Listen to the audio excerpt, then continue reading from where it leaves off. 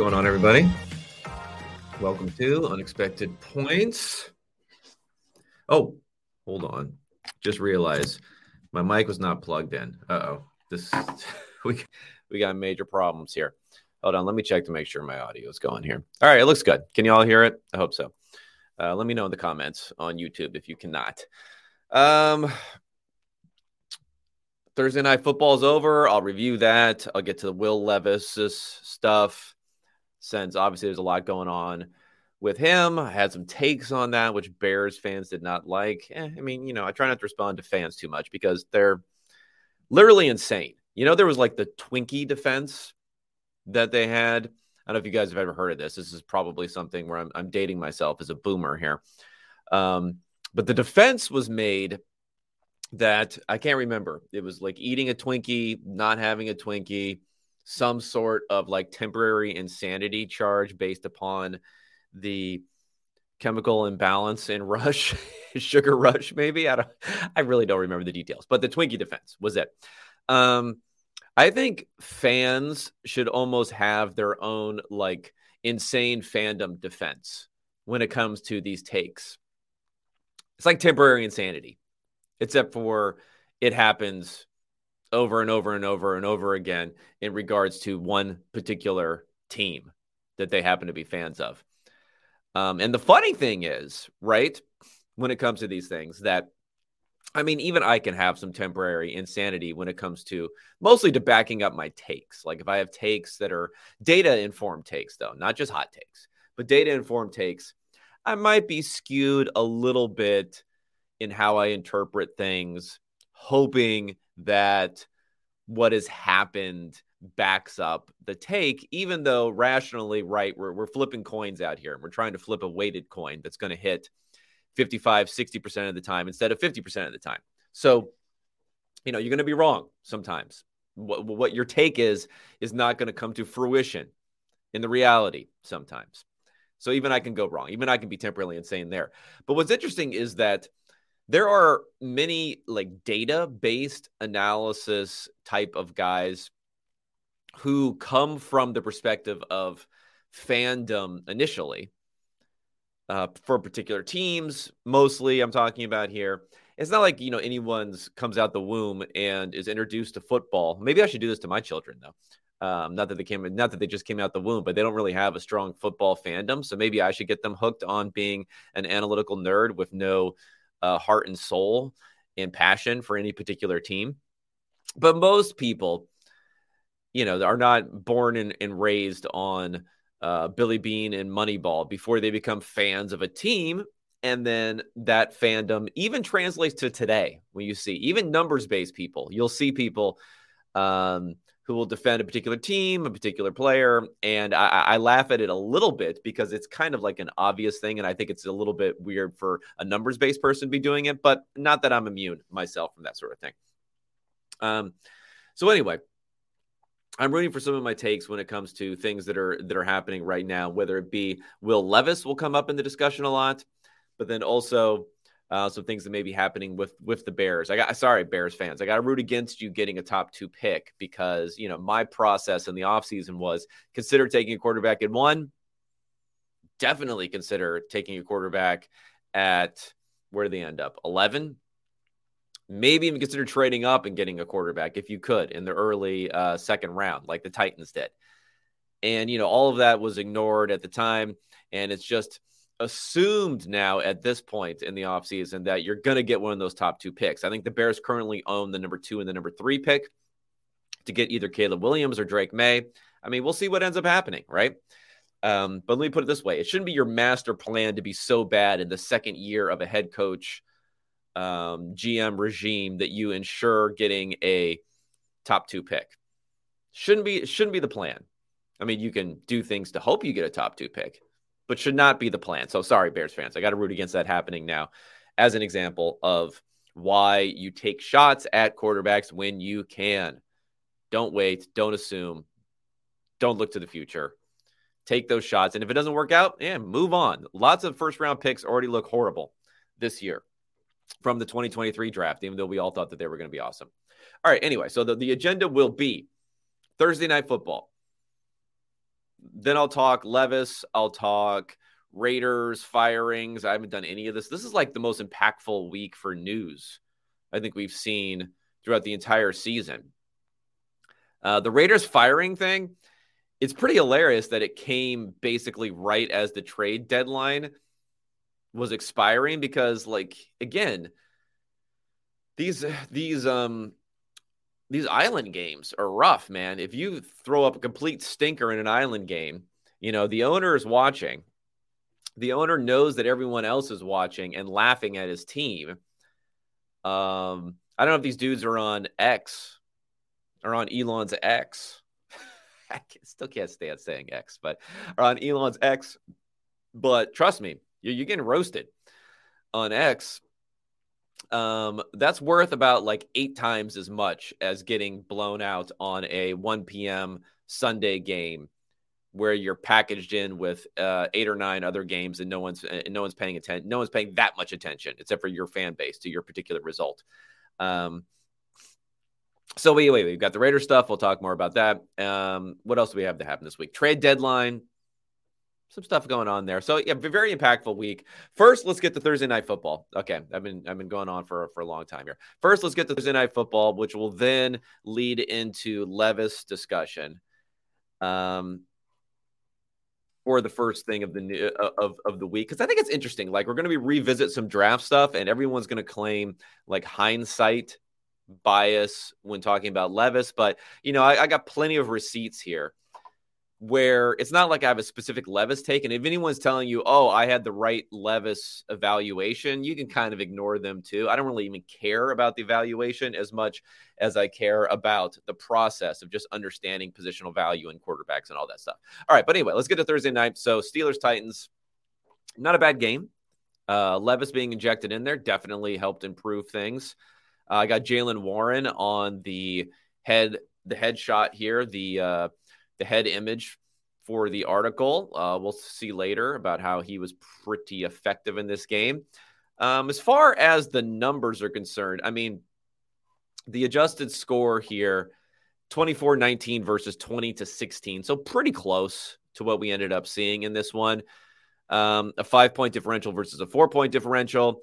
The Titans, they had a chance at the end there to get a touchdown where Levis got intercepted at the end, but overall, they were the worst team if you look at all the different metrics. I mean, they were less efficient on a per-play basis when you just look at expected points added. They were better penalties. Now, I think we saw that in particular on the first drive where I think they converted 3 or 4 different first downs via penalty. So they're better on penalties, but other than that, the Steelers were much better on third down. Again, it's a converter, not league when it comes to third down. They were 6 of 12 on third down versus 3 of 13 for the Titans. And they were just more successful on a play-by-play basis, about a 50%, 49% success rate versus a 42% success rate for the Titans. But the details of the game, both teams ran the ball well. The Steelers were much more like successful play in and play out running the ball, about a 45% success rate versus only a 40% success rate for the Titans. But the Titans had some Derrick Henry runs, which generated a lot of expected points, although they weren't really long runs. It was more of the short yardage conversion variety. He had a 4th and 1 conversion that added 2.6 expected points, and he had a 3rd and goal touchdown that added 2.1, the one where he reached out the ball and then they got that touchdown there. Only a 37% success rate for Henry. On the other side, Najee Harris and Jaylen Warren were both pretty good, mostly Warren, though, because he added 2.5 expected points on only 11 carries, 55% success rate. I mean, another example of the almost infinite examples here of Jaylen Warren versus first-round running back Najee Harris, who is better.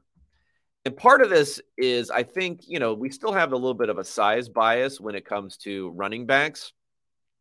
And I know that Jahmyr Gibbs went very, very early this year, so maybe the size bias isn't there, but there are just so many small-ish sort of running backs. I mean, Warren's not that small. He's like 215 or something, but he's only 5'8". He's not Najee Harris. He's not like, that sort of running back.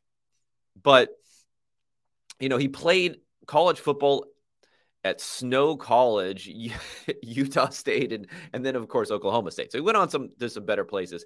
But I do think it's interesting that he was undrafted. So we got an undrafted free agent pretty much outperforming a first-round pick on a week-in and week-out basis.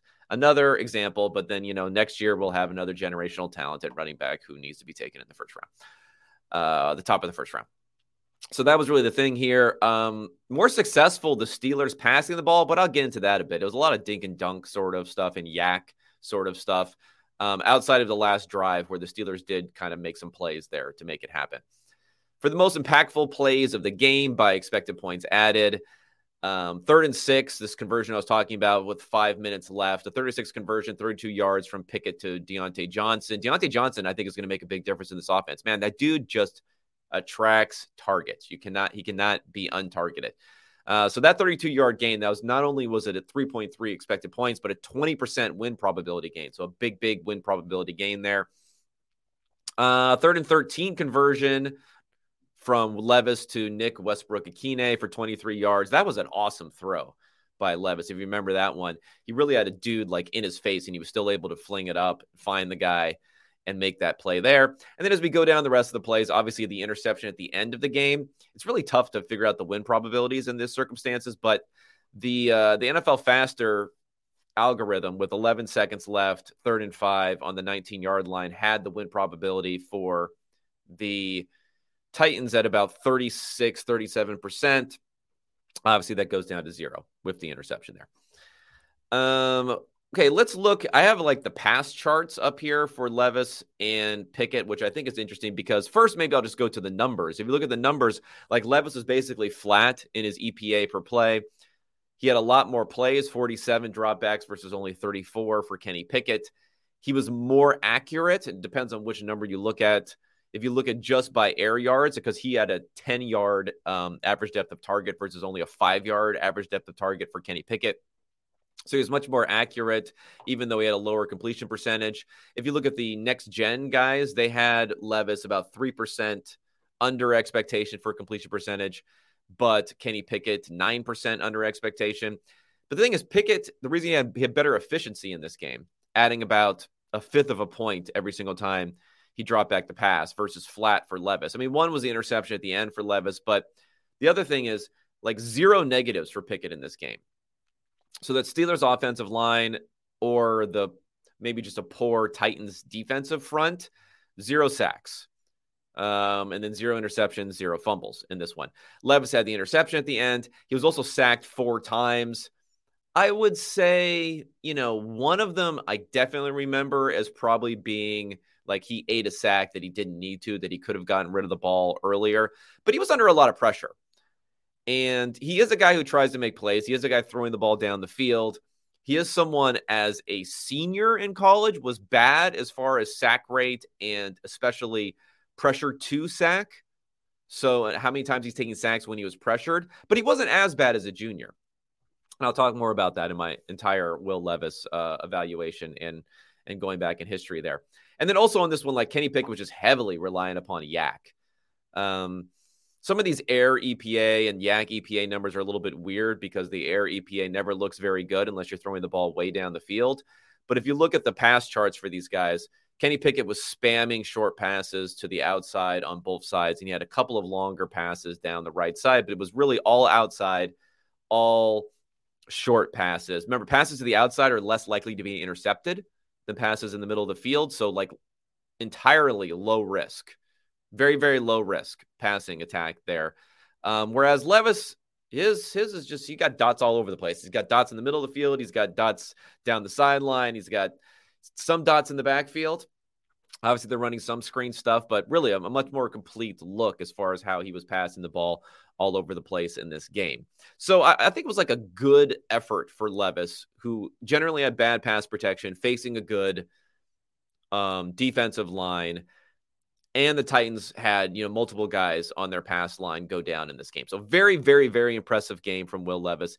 And again, it kind of goes to this discussion of like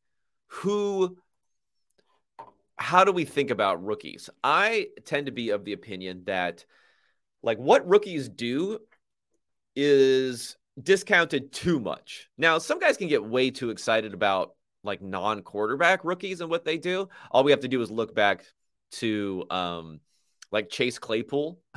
I would say Chase Claypool was Megatron. Remember, he was Mapletron. He was Megatron after like week or two or a few games where he had all of these like stuff we can measure, like high variance type of touchdowns and things like that wasn't going to continue. So we can get a little too excited about those guys whose performance is just naturally more dependent upon circumstance, and especially when it comes to scoring touchdowns. That's going to be very, very high variance there. But for quarterbacks, I think we kind of underreact. And as much as I love numbers, it's important, of course, to have some contextual elements here, and especially when we're talking about Levis, because his first game he had, despite the 4 touchdowns, he only had slightly positive EPA. This one, he's basically flat, so he doesn't look fantastic by that. But if you think about like situationally, lots of times, whether it was Sam Darnold, whether it was, I don't know, Zach Wilson early in his career, whether it was Justin Fields, whether it was, I don't know, any number of quarterbacks who were highly touted prospects who did not perform well as rookies and even into their second year in the NFL. Lots of observers are willing to just give them a pass if they're not in a great situation. But the thing is, you don't just give someone a pass. It's not like a binary thing where you just say, let's say, because you're in a bad situation, we ignore everything that happens. And this is what I was saying when it came in regards to like Justin Fields, let's say. Yeah, Justin Fields is in a bad situation. At the same point in time, when you have efficiency that's like at the bottom of the NFL, only saved by the fact that Zach Wilson is also in the NFL. It is even worse. That's probably worrying, right? Even if you're in the worst situation, if you have the worst performance, that's probably bad. Okay? You can't just say you're in the worst situation, so you had the worst performance, so that means you're an average quarterback. No, that's just not how it works. Like your ability to elevate or to mitigate some of the badness of your situation is factored in. It's a contextual element. It's part of the analysis. It doesn't just void the analysis. So we look at Levis here. What we can say is pretty bad offensive line. Receivers, I know DeAndre Hopkins is out there looking like he's revitalized, but let's face it, he wasn't exactly a hot commodity on the free agent market. I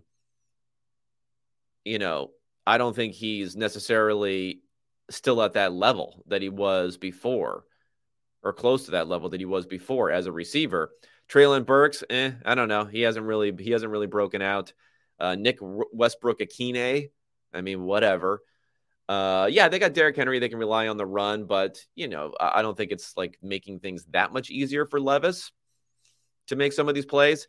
And the offensive line stinks. I think they stink. They're by the numbers, they're maybe in the bottom 10, according to Ben Baldwin's like composite pass protection numbers. But they also, tough matchup last night in particular, and all the injuries they were suffering there. So we could say like Levis, like if Levis completely shit the bed. Now he's an early second round pick, not an early first round pick. So people may not be willing to just completely give him a pass, but that would be bad, right? If he did really, really poorly, despite the fact that you could say, if you wanted to be like a Hopium Titans fan, you could say, well, he's in a really, really bad situation. I mean, Tannehill was awful. Hit by the numbers when he played earlier this year in this really, really bad situation. He was pretty bad last year in a bad situation, and it's kind of continued on this year. But the fact that Levis is like putting up average-ish sort of numbers with lots of flashes, right? But the flashing thing can be a little bit deceptive because, you find one or two flashes. Everyone flashes, except for maybe Kenny Pickett. Everyone flashes a little bit, right?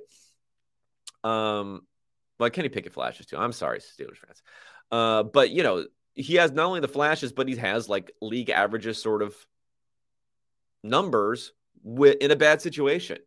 Like that's important contextual element and makes us pretty happy about Levis. And to go to my larger like Levis discussion that I want to have here. And, this is everyone's going to claim this is like hindsight bias. But again, this is one of the things I'm pounding the table for all offseason during draft season is these quarterbacks are totally undervalued in the draft. People like to say quarterbacks are overvalued in the draft because they're too focused on success rate. right? They think to themselves, this edge rusher who looks fantastic, like, I cannot see any reason he would fail in the NFL because they look so good in college. Whereas quarterbacks in college, they can be up and down.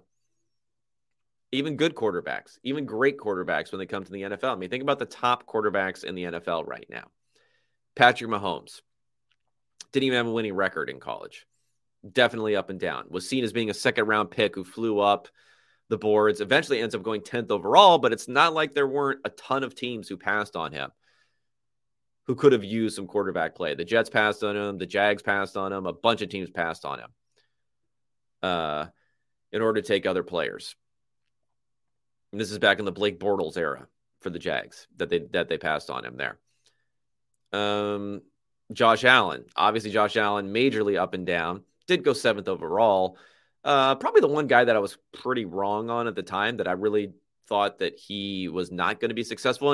And in some ways, it's not that, by any means, anyone who was doubtful of Josh Allen was proven right, but he did have the most interesting career arc as far as really kind of struggling those first 2 seasons before breaking out in the third season, which doesn't happen that often. So in some ways, there were some more hints maybe with him that, like, if he goes into a different situation, I could see the lack of early success really affecting his career arc. But now I have him locked in pretty solidly as the second best quarterback in the NFL. Justin Herbert. Where did he go? 6th overall, I think, was his pick. People hated that pick. Even PFF, huge whiff by PFF on this one. Believing in their own kind of like grading and charting a little bit too much as opposed to sticking to positional value is where they should have been. Graded as an F by PFF, that pick. A bunch of people said it was horrible. A bunch of people who are Herbert stans now said he just couldn't play and he stinks and he was going to be good. So, like, we're talking about maybe the top 3 young quarterbacks in the NFL, right? You could throw Joe Burrow in there. I mean, Lamar Jackson, he wasn't drafted until the very, very end of the first round.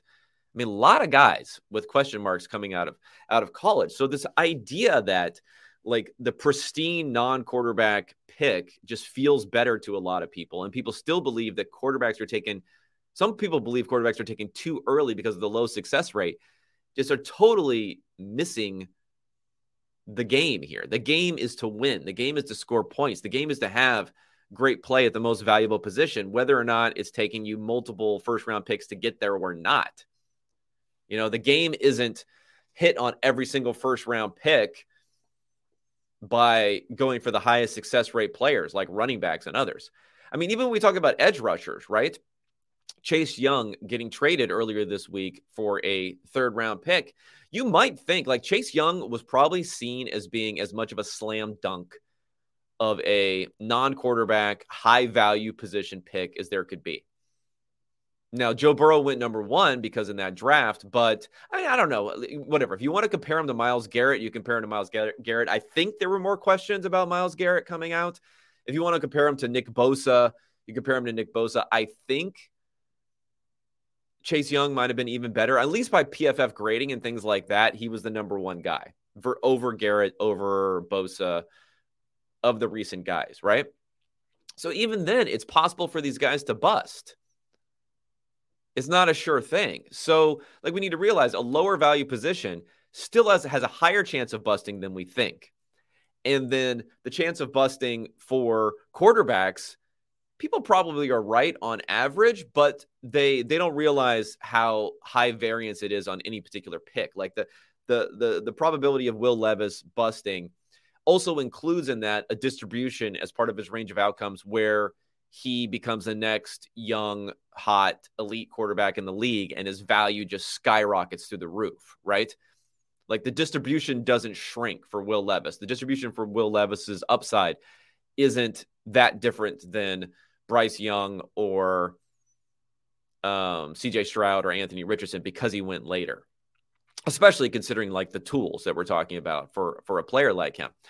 And, I'll go back to, again, we're going to play. We're not going to do all hindsight here because everyone thinks it's hindsight. So I'll go back to what I did in the offseason when we're talking about this, and because I made this comment about like how many teams would now trade in their first round pick that they made on a non-quarterback and draft Will Levis now in the first round, who didn't do it before. I think it's a lot of teams would do it, but not just because of Will Levis. That's an important point. It's not just because of Will Levis. Teams are also highly, highly, highly overconfident about whoever they have coming into the season. Fans, so much hopium in the offseason.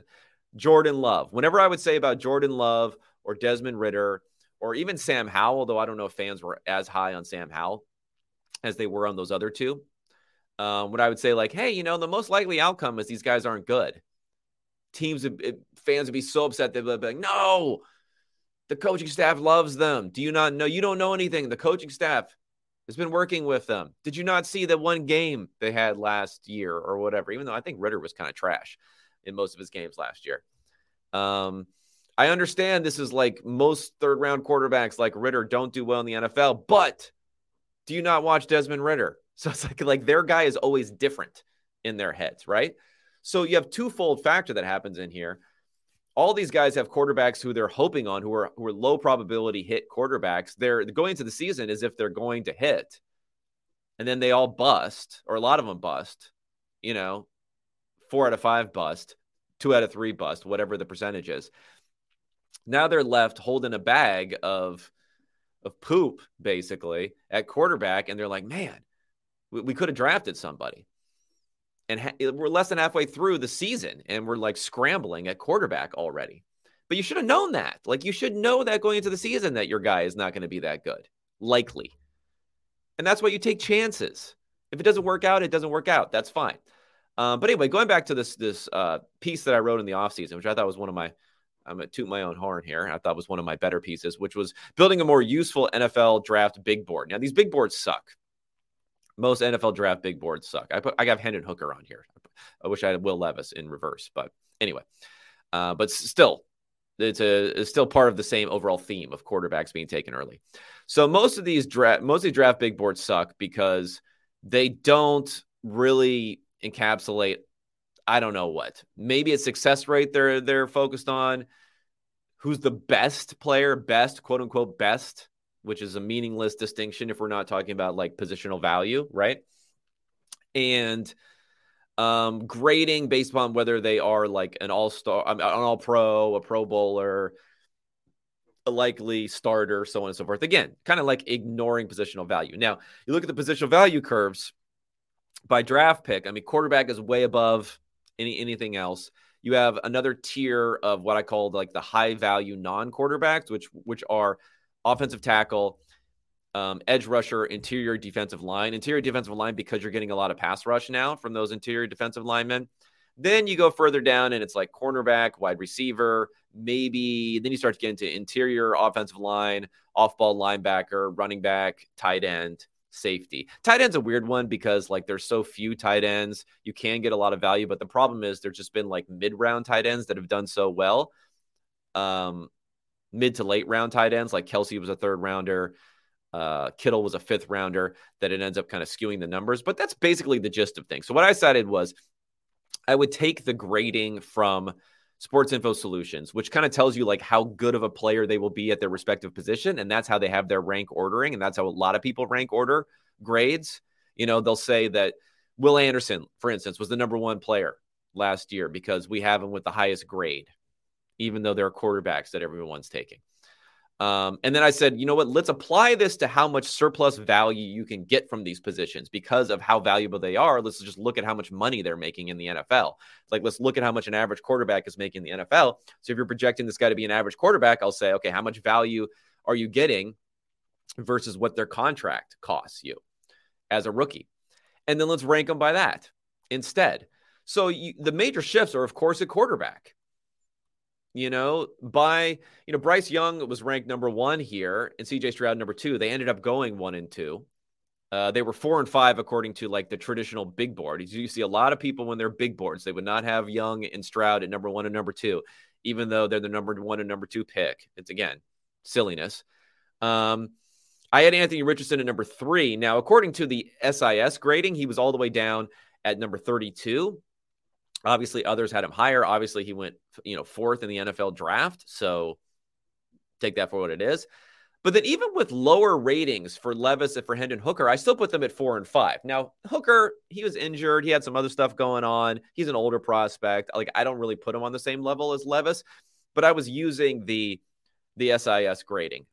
I would have had him at a lower grade probably, but I was using the SIS grading. But I do think for Levis, like, okay, he was 33rd on their traditional big board. I had him as 4th overall. This is not hindsight bias. Like, I'm putting him above guys who are graded as quote unquote solid starters at other positions, even if he's seen as being a low end starting quarterback. Because guess what? There's a big range of outcomes. Even if your most likely outcome is a low end starting quarterback, you have a piece of that distribution, which is an elite quarterback, and that just blows away the value at these other positions, even the high value, like even the great edge rushers or interior defensive linemen. I mean, yeah, there's an Aaron Donald who comes out every now and again, but that's like seriously a unicorn versus quarterbacks who can perform well. So I've been saying this whole Will Levis thing for a while. I've been talking about the Bears needing to look at drafting a quarterback. I've been doing all these things for a while. This is not hindsight bias with Levis. It's a combination of Levis is like, look, guys can look good. Guys can play.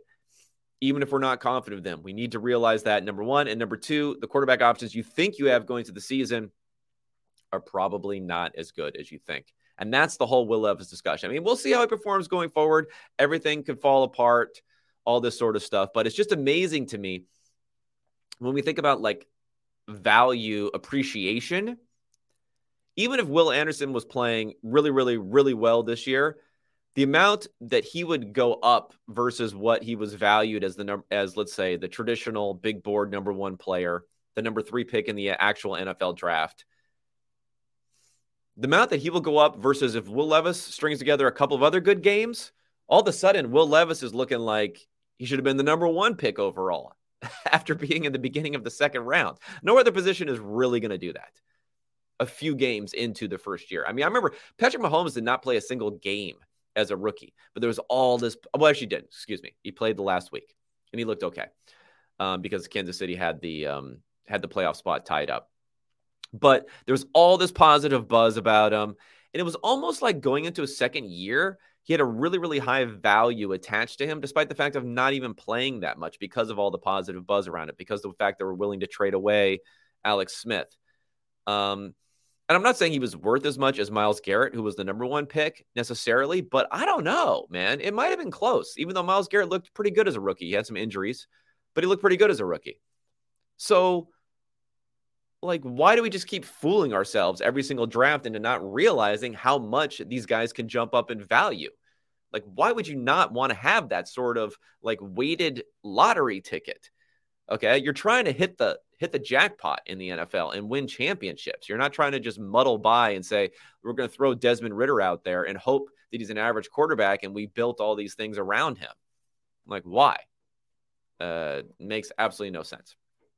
All right, let's get to some other news stuff from the week. So I guess trade deadline was that first. I will start. I want to make sure I don't miss any of the big here.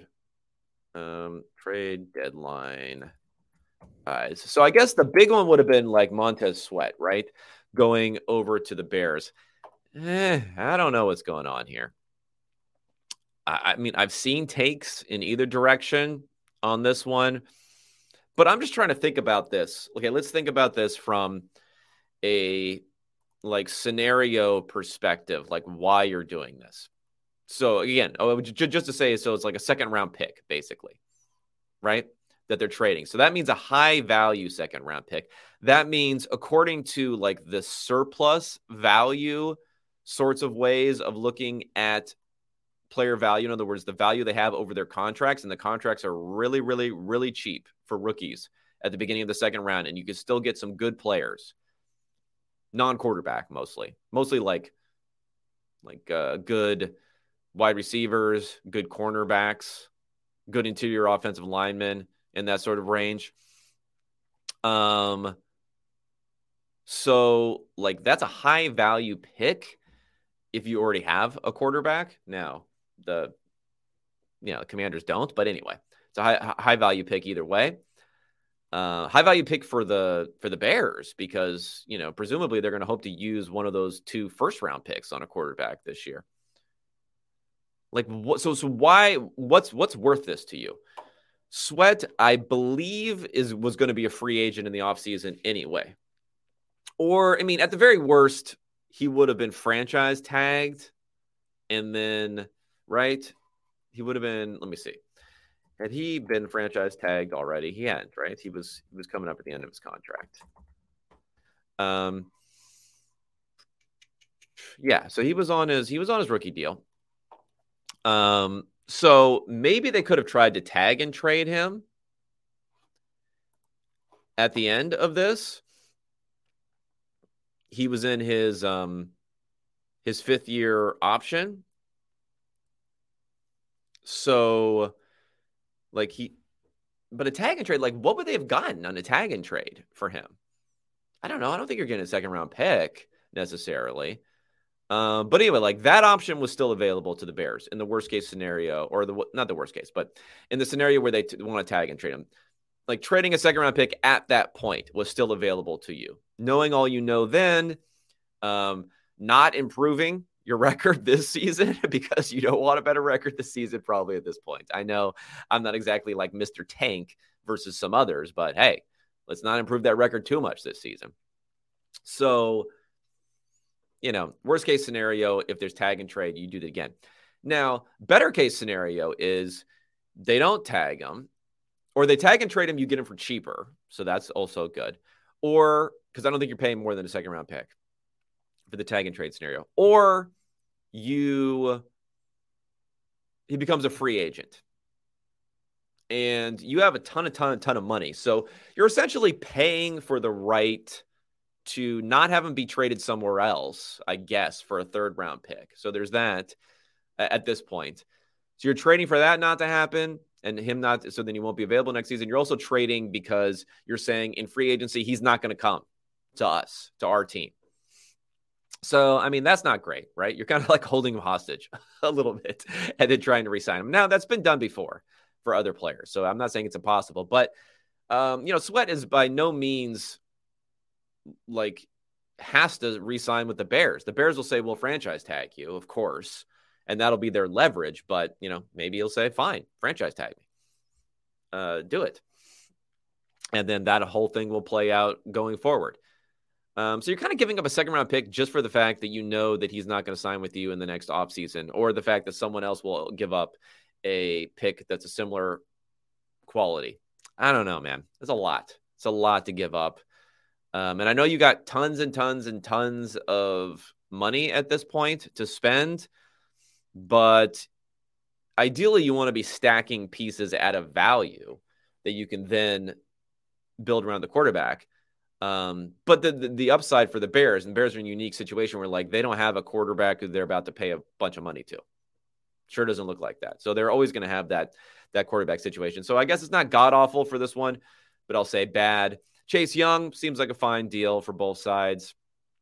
Not really, I don't have a lot to say in either direction for that one. I do think it's a little bit interesting that the Commanders, without having to pay a big quarterback contract, are still such sellers in this market, but that's the way it goes. Leonard Williams to Seattle for a 2nd and 5th-round pick. I mean, this might have been the worst one, in my opinion, because again, well, if Seattle wins the championship this year, you guys can all dunk on me. That's fine. But we're talking about a dude who's 29 years old right now. So prime years left. I'm not even sure what prime years are left. High-end player when motivated. But I think Seattle's really falling into this one player away fallacy.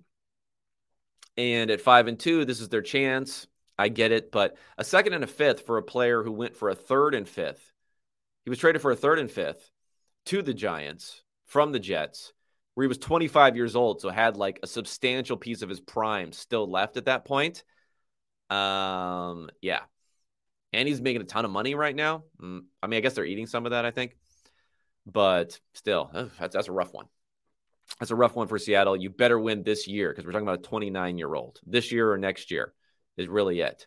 That's for that sort of window. I guess Pete Carroll is like 80 years old or whatever. So maybe that's part of it too. But I would maybe give that one the worst grade of all of the trades there. But again, even the ones with horrible grades, they can work out. The Von Miller deal worked out, right? They got him for half a year. And sure, if the Matthew Stafford interception isn't dropped by the 49ers, then it's all for naught. But it wasn't. It was dropped by the 49ers, so they went on, they win the championship. Although I do think Von Miller is like on a different level of a player, obviously. I mean, he's like a Hall of Famer versus Leonard Williams. Okay, is that there? And then let's get to Raiders talk before we get to what may be going on the rest of week 9. So Raiders, obviously, McDaniel gone. Ziegler, right? Pronunciations are not my strong point. Ziegler, he gone. Jimmy Garoppolo, he on the sideline. I mean, interesting thoughts on this one. Again, I mentioned before the island game phenomenon. Yeah, like that kind of got them. Not that they deserve to stay. I mean, they stink, but like they were making all these bad moves that everyone knew at the time. These kind of win nowish sort of moves. The Devontae Adams trade was bad. Derek Carr, they extended him, but they were kind of in a pickle with Carr. Garoppolo, I actually don't even know if Garoppolo was that bad or not. Like, what were they going to do this season otherwise? I'm a Jimmy G truther, so. Like Jimmy G had a god awful game though on Monday night. He basically went from being like an average-ish sort of quarterback, despite a very elevated interception rate, to dropping down into the bottom 10 quarterbacks or bottom 5 maybe on the season in efficiency because of that one bad game. He was pressured on 75% of dropbacks, so wasn't a great situation for him there. But even at this point, the Raiders are 3-5. They're facing the Giants and the Jets in the next 2 games. Like, there's some scenario under which they're able to win those games. It'd be 5-5. I mean, they still got basically very, very, very tiny chance of making the playoffs. But, like, at what point in the season are we just saying, hey, we're playing for 2024 for a team that's probably not going to get a top 2 pick and get a great quarterback prospect? At what point are we, like, tanking? So we got 10 months before we're going to have football, meaningful football in 2024. Are we really just throwing everything away at this point? There's like a sunk cost to a lot of to some of this stuff that we have to recognize. And the idea that like you're afraid Jimmy G is going to get injured and then you'll owe him a bigger bonus of $11 million. I mean, whatever. It's $11 million. It's not the end of the world. This is not a Derek Carr situation where he was getting benched for the last 2 games of the season, not midway through the season. And if he got injured, they could have been on the hook for like 30-something million in guarantees for this season and an additional 10 million in guarantees for next season. So that would have been a world of pain. The Raiders are on the hook for 11.25 million in guarantees for next season, no matter what happens. It just would be an additional 11.25. So I don't know. I mean, whatever. It was an awful era there for McDaniel. I must say McDaniel. Now that we have another guy who's a McDaniels. Not that much else to say about it other than seems like a little bit of emotional reaction. Make these decisions in the offseason. Don't hire these guys in the first place. Push back on these moves when they're making them, when they happen, rather than now all looking back and blowing everything up and saying, okay, Raiders fans, get ready for September 14th, 2024. That's your next time of meaningful football that you're going to be playing for this team. I guess you have the offseason hopium and everything else that comes with draft picks and stuff like that. But pretty poor situation there. Okay, let's get into what's going on next week. Then I'll look through some of the comments in this for the YouTube channel. Not next week, sorry. What's going on Sunday and Monday. Then I'll get into the comments of the YouTube and take any questions. If you have any questions, go ahead and drop them in there. Okay, so I ran my adjusted numbers versus the spread. Add a little bit of juice there for home field advantage and whatnot. And what do we got? Okay, we had nothing for last night, so that's good. We have KC as the putative home team. Obviously, this is in Berlin, Munich. I don't remember where it is. It's in Germany somewhere. I have this being about even. It looks like they're a 2-point favorite. That's interesting that it's pretty tight on a neutral field. It kind of shows you how the market is getting a little bit more skeptical of Kansas City, just like I am. I think I'm in 4th in my power rankings. Atlanta, Minnesota. I mean, I was kind of throwing a dart as far as what we think about the Vikings and their rating. Atlanta's a 4-point favorite with Taylor Heineke versus, I don't know, Hall, I guess. I don't know. Dobbs is not going to start, is he? Whatever. I don't have a play on that one, so it doesn't really matter. Baltimore, Seattle. It's funny. I kind of feel like Seattle and Baltimore are a little bit overrated at this point, but Baltimore is the more overrated team, according to my numbers. They are 6-point favorites at home. It is a decent bit of travel there for our Seahawks coming from Seattle all the way out to the East Coast for the game. I have this line as being more like Baltimore should be, I don't know, 3-point favorites. So getting up to 6 is pretty good. Let me just make sure on the numbers here that you're actually able to get 6, and it's not like one of those situations where you're paying a huge premium in order to get 6. No, it looks like it is 6 right now that you can get some places at least. So I don't know. It seems like a good number for Seattle. I mean, I'm not even that high on Seattle. I'm just lower on the Ravens than a lot of people. Still continue to be. Sorry, Flock Nation or whatever you guys call each other. Ravens fans call each other. I like LA versus Green Bay. Green Bay is a 3-point favorite at home versus the Rams. Let's look at the numbers. Yeah, that looks about right. Is Matthew Stafford not playing or something? What's going on here? Make sure that would matter. He is missing practice. Doesn't practice with an injured thumb. Okay, well, wait on that then. What else we got here? Cincinnati, Buffalo. You know, I'm a huge Bills stan here versus others. I mean, it's only a 2-point spread, so it's a little bit deceptive as far as how much Cincinnati is favored by in this game.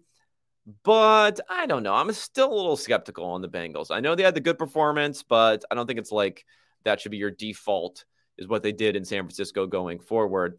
We kind of had a false start with an okay performance against the Cardinals a couple of weeks earlier. So there's a little bit more fits and starts. Buffalo, Josh Allen has the highest efficiency in the NFL right now for any quarterback. I think things will get a bit better. We'll see the defense. Yeah, the defense is struggling a little bit, but we'll see on that one. I have this more like Buffalo should be favored versus Cincinnati in this game. It is between the 3s, so it's probably overstating how much of a difference my numbers have versus the betting line. But yeah, I don't know. I guess that would be a money line. This is more of a money line situation than a what's the money line here? So the money line, you can get the Bills at it's interesting. The Bills minus 105. That is actually I guess that makes some sense. Let me see. What's the best you can get for the Bills? Plus 110 is the best that you can get. So I don't know, a little bit better than even money coming back to you. I would take that. I would take that for the Bills there. I like that one. Other games that it might be of interest this week. I think Jets Chargers is pretty interesting. Like my numbers kind of like the Jets a little bit here, but man, it's rough. It's a rough watch for Zach Wilson. So I'm not sure what to do. Like if you don't get that one Breece Hall, like 50-yard explosive play, it's a rough watch. So I would skip out on that one. And other like really important games here. If New Orleans can win, I think that's kind of important. That's an interesting one. Carolina, I'm interested to see what Bryce Young is going to do in this one. If he can kind of stack a couple of good games, need to take fewer sacks though in this one. Cleveland, they like need this win to keep things going. We'll see. I guess Deshaun Watson is still a little bit out. And then, big game here of Philly versus Dallas. That's like a monster game. People love the NFC East. It's a 3-point line. I have it. It should be about 3.5.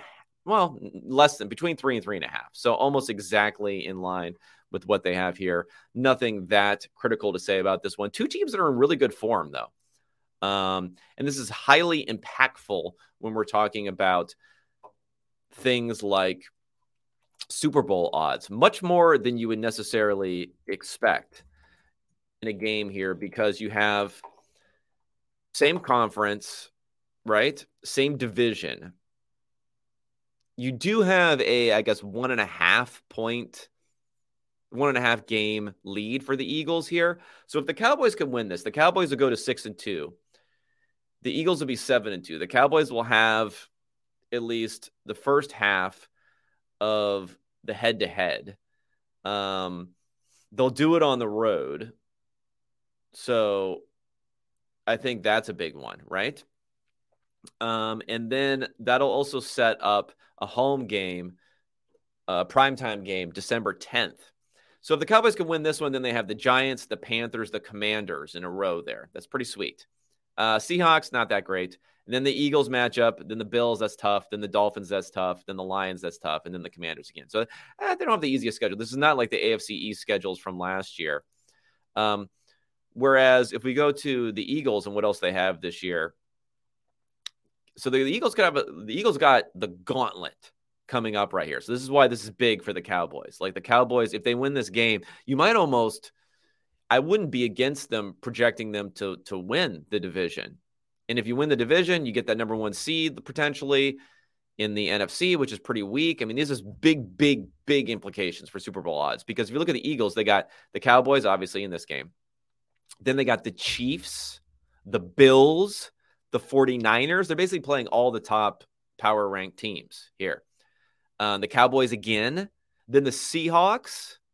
Then they finish out the schedule pretty easy, but things could look somewhat dire because they finished with the Giants, the Cardinals, and the Giants again.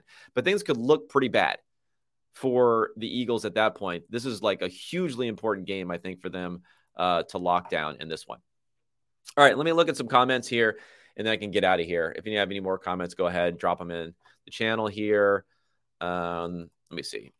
Caleb here says, is there such a thing as an EPAOE? Like a CPOE. I assume EPA uses league average success rates given input conditions. Yeah, I mean, it kind of is like a above expectation built into it for EPA. It's your expected points before the play, which is based upon league averages of down distance, field position, time remaining, all that sort of stuff.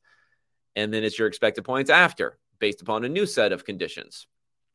And it's a subtraction there. So yeah, so your EPA, the A in the EPA is added. So you're adding on top of the expected. So it kind of is like an OE, but it's an A. If that makes sense. There's the E. It also has the expected. So you throw the E in the front, you throw the A at the end rather than the OE at the end. So it's pretty similar. Last question here. Those very high seconds have more surplus value than low first rounders too, right? Yeah, they actually do, because there's a step down in money. Like, okay, you lose the 5th-year option. I think the 5th-year option is a little bit overhyped as far as its value, especially when it becomes fully guaranteed now. Where if you look at okay, here we go. If you look at the salaries, and it's always amazing, like, to see how much they step down, like how quickly it goes down in the NFL draft. Here, I'll even bring it up for you guys who are watching on here, like how quickly it goes down, not just this like second round sort of thing. So the biggest salaries in the NFL draft, like, look at how huge it is. So this is a 4-year contract, though. Let's get this right? $41 million for the number 1 pick. You get down to the number 10 pick, it's already down to $22 million. So it's almost cut in half, just going from number 1 to number 10. But then as you go further and further down, shit, this thing only goes to 31st. So it's 12.75. But I'll just tell you that what happens is 12.75, still really, really cheap, though, at the end of the first round. But then once you get into the second round, and remember this year there was only 31 picks because the Dolphins lost their pick and blah, blah, blah. It drops down, I think, to 10 straight, 10 even after that. So there's like rather than it going down by 0.3 million or 300,000 from pick 30 to 31, when it goes down to pick 32, then it drops down by like 2 million. So that's why those picks at the top of the second round, you have that step down. That's why you get a step up in surplus value, because, There's not like going from the 32nd best player, the 33rd best player versus the 32nd or 31st best player. Pretty similar, but you get a larger than usual step down in value. So yeah, those early second round picks are pretty huge. And let's face it, like teams like the Patriots, we're just living on those things. That's part of like the loser's curse sort of deal. The Patriots and teams that are really, really good, they could just trade out of the end of the first round, stay in the early second round, get those desperate teams who stink, who are picking at the beginning of the second round to move up, get their future picks, which are probably going to be pretty good because they stink. These teams stink. And you're getting an early second round pick, which is just as high of a value as your late first round pick. It was just boom, boom, boom, loser's curse, how you stay ahead as long as you have the right quarterback if you have one of those late first round picks. All right, everybody, thanks for tuning in. I'll be back at you Monday morning for the wrap up. Of course, unexpected points. I don't shill unexpected points enough. Go on there. Go to the website. Subscribe. Throw some shekels in my direction. I could use it. Unexpectedpoints.substack.com. Otherwise, I'll be talking